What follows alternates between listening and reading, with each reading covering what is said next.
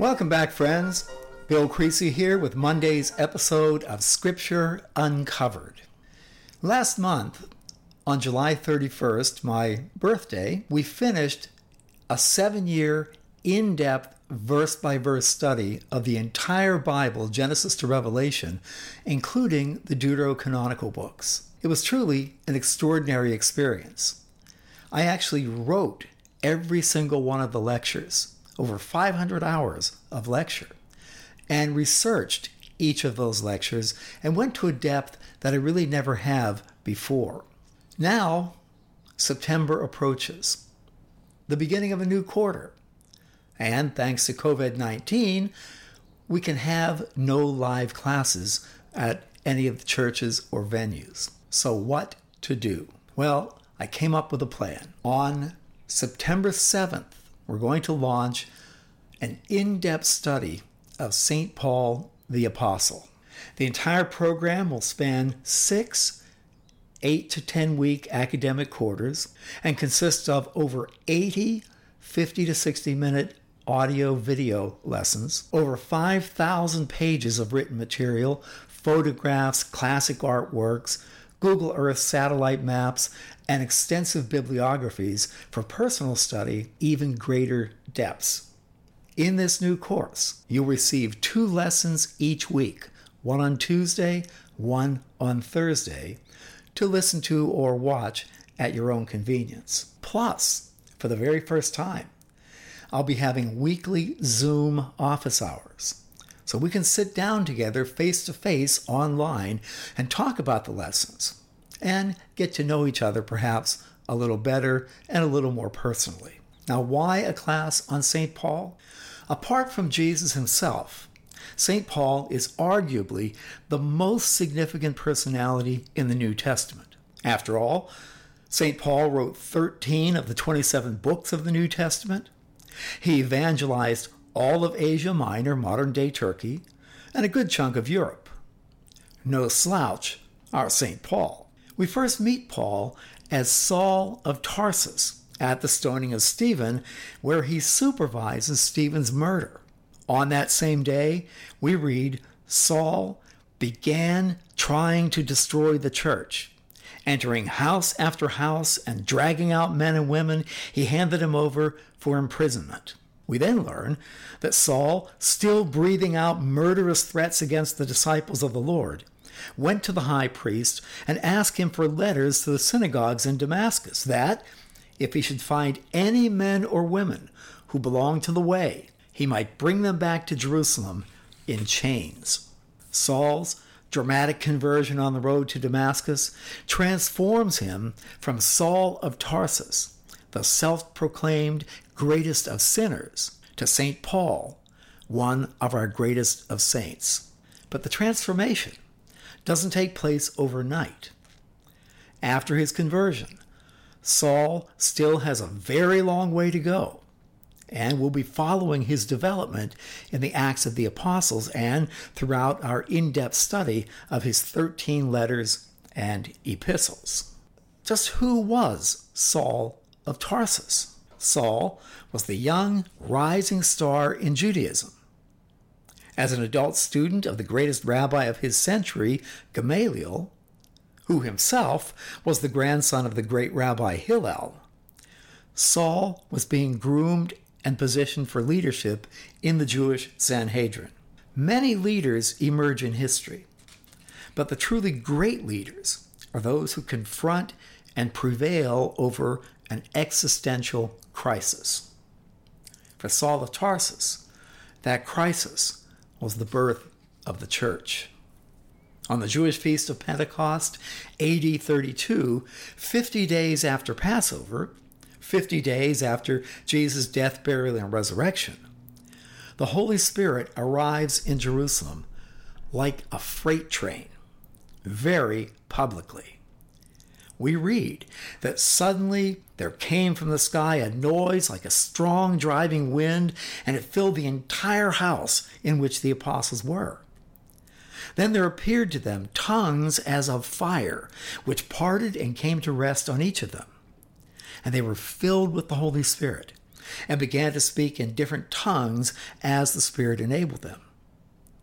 At the roaring sound, a large crowd gathers at the southern steps of the temple, wondering what in the world just happened.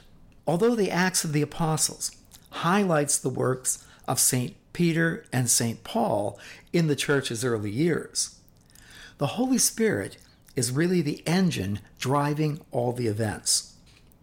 As we read through our narrative, notice the pervasive presence of the Holy Spirit. For example, at Pentecost, all of the apostles were filled with the Holy Spirit. Peter tells his listeners on the Temple Mount to repent and be baptized, every one of you, in the name of Jesus Christ for the forgiveness of your sins, and you will receive the gift of the Holy Spirit. When Peter addresses the Sanhedrin, he's filled with the Holy Spirit. When Peter tells Ananias that he's not lied to him, that is, to Peter, but to the Holy Spirit, on his second appearance before the Sanhedrin, Peter affirms that we are witnesses of these things, and so is the Holy Spirit.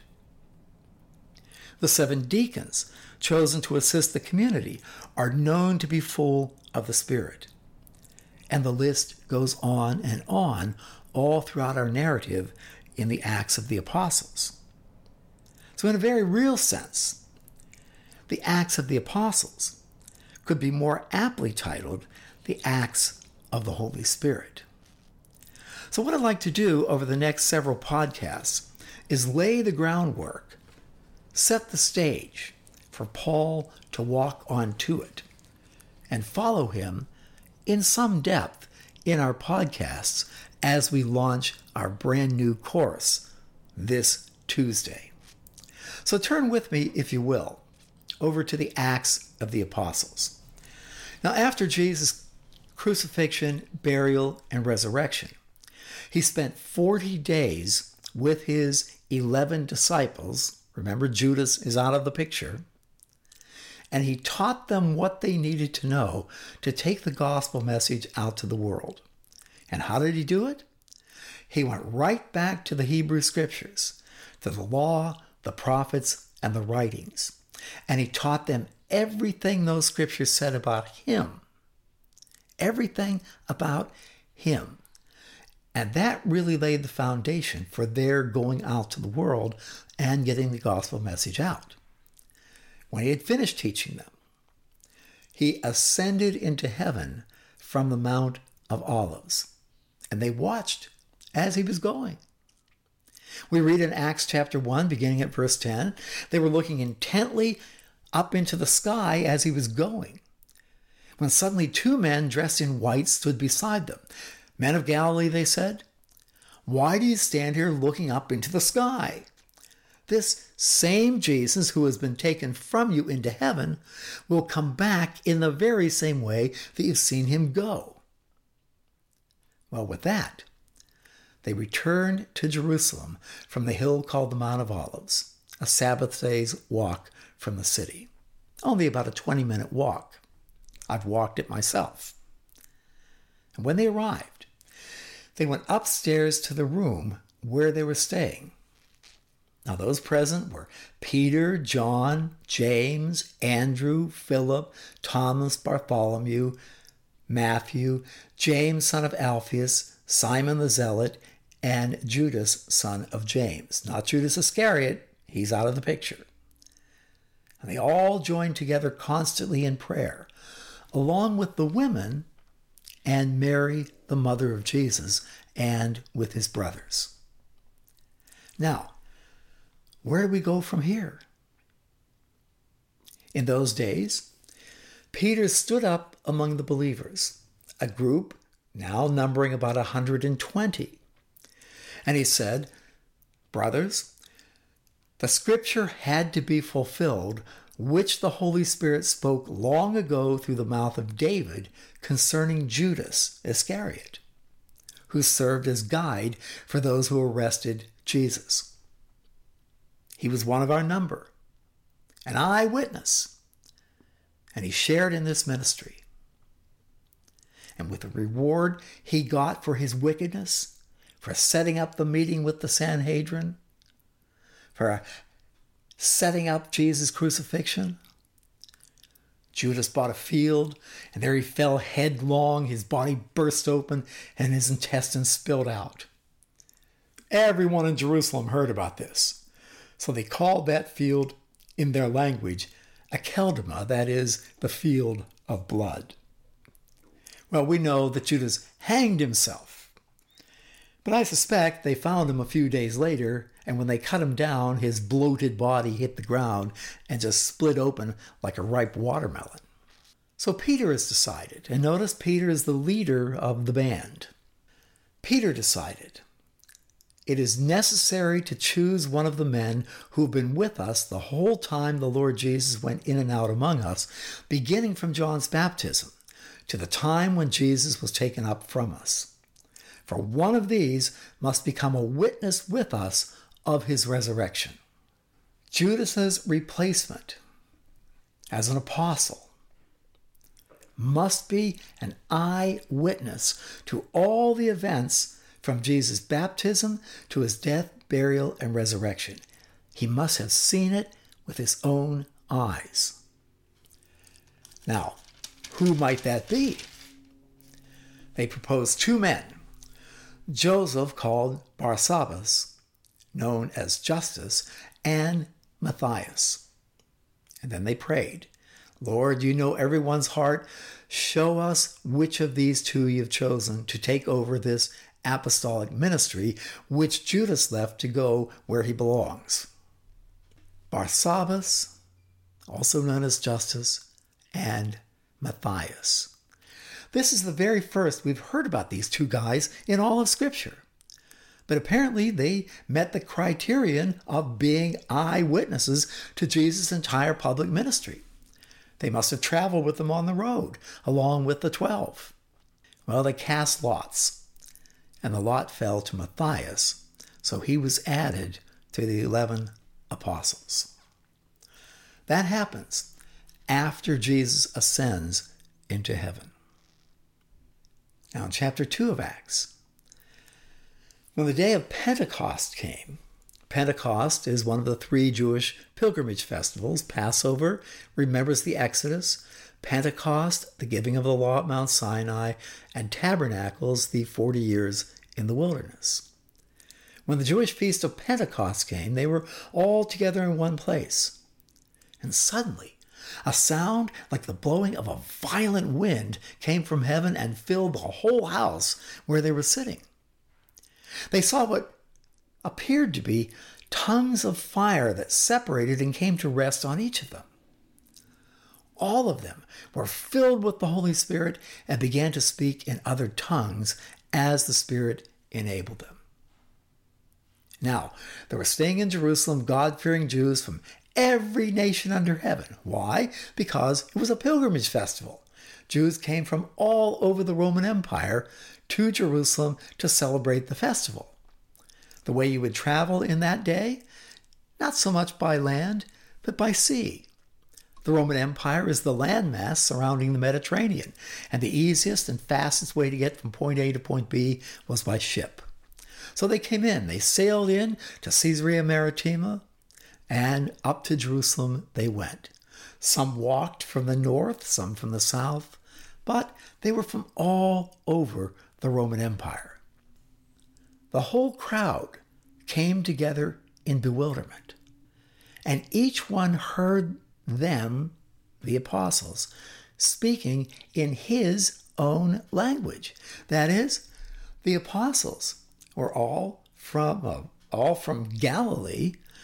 Their native language was Aramaic, and they were speaking in Aramaic.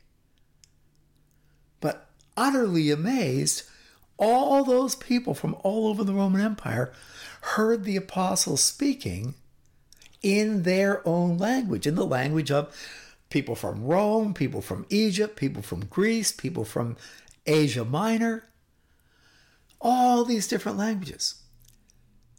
Oh, I longed for that gift when I was studying for my PhD and had to have several languages. I'm a knucklehead at learning languages. I'm way better at learning dead languages than living languages. I have a really hard time replicating the sounds. I can't remember it. And I prayed, taking French. Oh, I'll never forget it. Taking French. Every Friday, we had a quiz. And I would study and study and study. And it would all be held in my head. And I'd get to class, take the quiz, walk out of class, and just like a mind dump, down it would go and be gone. Well, there was a fellow in the University Research Library who ran the cataloging department for all the foreign language books. His name was Gene, and he was an owlish-looking man with round, thick glasses. And I remember saying to him once, Gene, it was said he knew 18 languages. I said, Gene, how in the world did you learn 18 languages? And he looked over the top of his glasses at me, and he said, by the sweat of the brow, my boy, by the sweat of the brow. Oh, I prayed every Friday that I could just speak in English and the teacher would hear me in French. It didn't happen, but it did here. Are not all these men speaking Galileans? Then how is it that each of us hears them in his own native language? Parthians, Medes, Elamites, residents of Mesopotamia, Judea, Cappadocia, Pontus, Asia, Phrygia, Pamphylia, Egypt, parts of Libya near Cyrene, visitors from Rome, both Jews and converts to Judaism, Cretans and Arabs. We hear them declaring the wonders of God in our own tongues.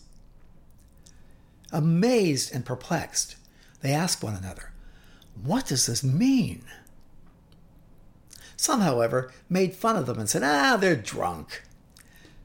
But what does it mean? What does this gift of language mean? People from all over the Roman Empire heard the apostles speaking in their own languages. I think at a deep level, it means the gospel message is not just for Jews in Jerusalem or Israel, but for people in the entire world. The gospel message goes out to the world. And indeed, over time, it goes out in every language. Well, with this, Peter stood up with the 11, raised his voice, and addressed the crowd. So Peter stands up at the southern steps. I've taught in the very same spot.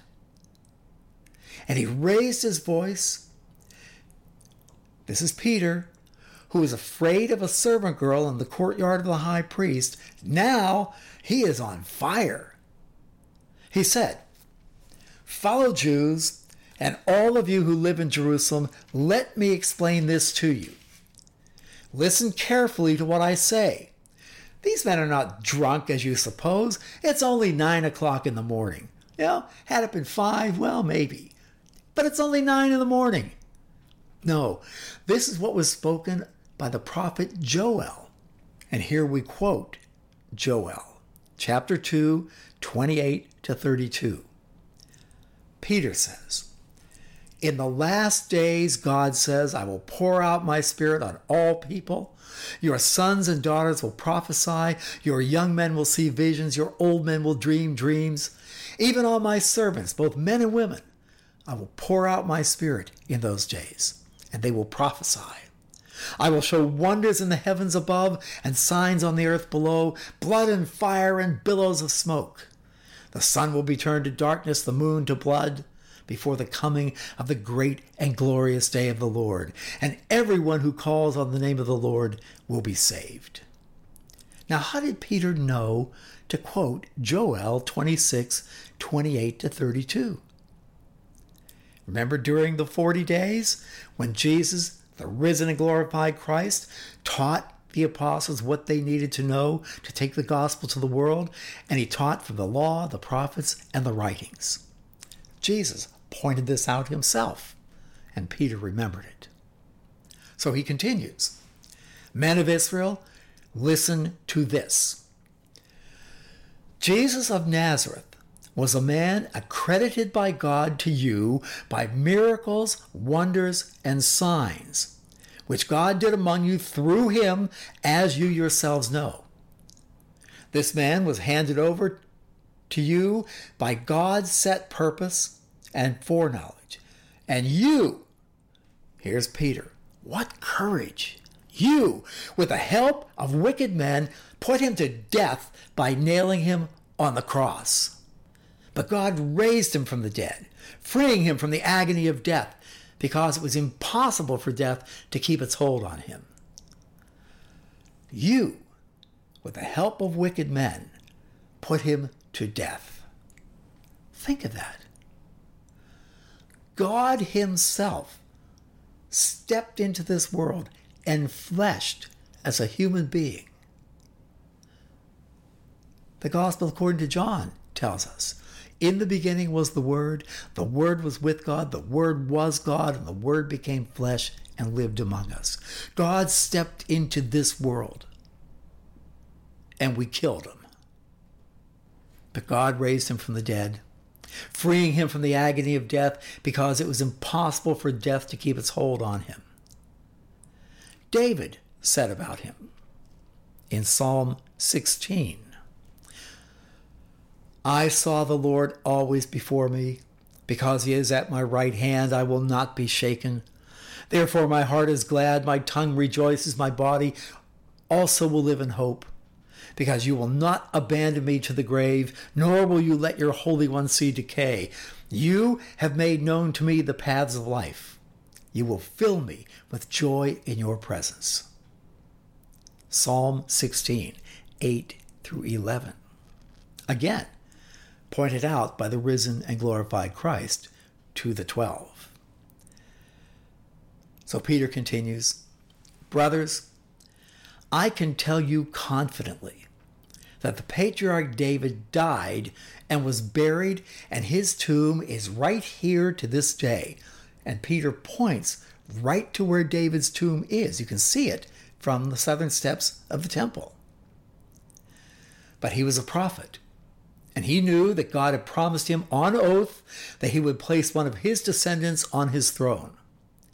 Seeing what was ahead, he spoke of the resurrection of the Christ, that he was not abandoned to the grave, nor did his body see decay. God has raised this Jesus to life, and we are witnesses of the fact. Exalted to the right hand of God, he has received from the Father the promised Holy Spirit, and has poured out what you now see and hear. For David did not ascend to heaven, and yet he said, the Lord said to my Lord, sit at my right hand until I make your enemies a footstool for your feet. That was Psalm 35. Therefore, let all Israel be assured of this.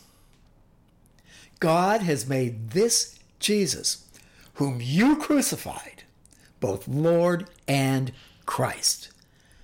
Well, there it is again. Peter is on fire here. When the people heard this, they were cut to the heart. And they said to Peter and the other apostles, What shall we do? And Peter replied, Repent and be baptized, every one of you, in the name of Jesus Christ for the forgiveness of your sins, and you will receive the gift of the Holy Spirit. The promise is for you and your children and for all who are far off, for all whom the Lord our God will call. And with many other words he warned them, and he pleaded with them, Save yourselves from this corrupt generation. Those who accepted his message were baptized, and about 3,000 were added to their number that day. We began Acts with 120 believers. Now 3,000 more become believers. 3,000 more are saved. Now notice that. This is the Jewish feast of Pentecost, which remembers the giving of the law at Mount Sinai. And what happened on that day? On that day, in Exodus, when Moses came down off the mountain with the tablets of the Ten Commandments, what did he find? The people were worshiping a golden calf. Moses smashed the tablets, and he said to his brother Aaron, "Round up the Levites." And on that day, 3,000 people were killed. Did you get that? On the first Pentecost, which remembers the giving of the law at Mount Sinai, the first Pentecost, which marks the birth of Israel as a covenant community under law, 3,000 people died. On this Pentecost, AD 32, marks the birth of the church as a covenant community under grace, and 3,000 are saved. That parallel is no accident, my friends. Oh, this is good stuff. I mentioned that every great leader becomes great by confronting an existential crisis. For Saul of Tarsus, this was the crisis, the birth of the church. And we'll follow up with this on Wednesday's podcast. But here we are, we got our foot in the door for a study of St. Paul the Apostle. Thanks for being with me. I look forward to seeing you again on Wednesday. And remember, September 7th, we launch St. Paul the Apostle. Blessings to you. Bye-bye now.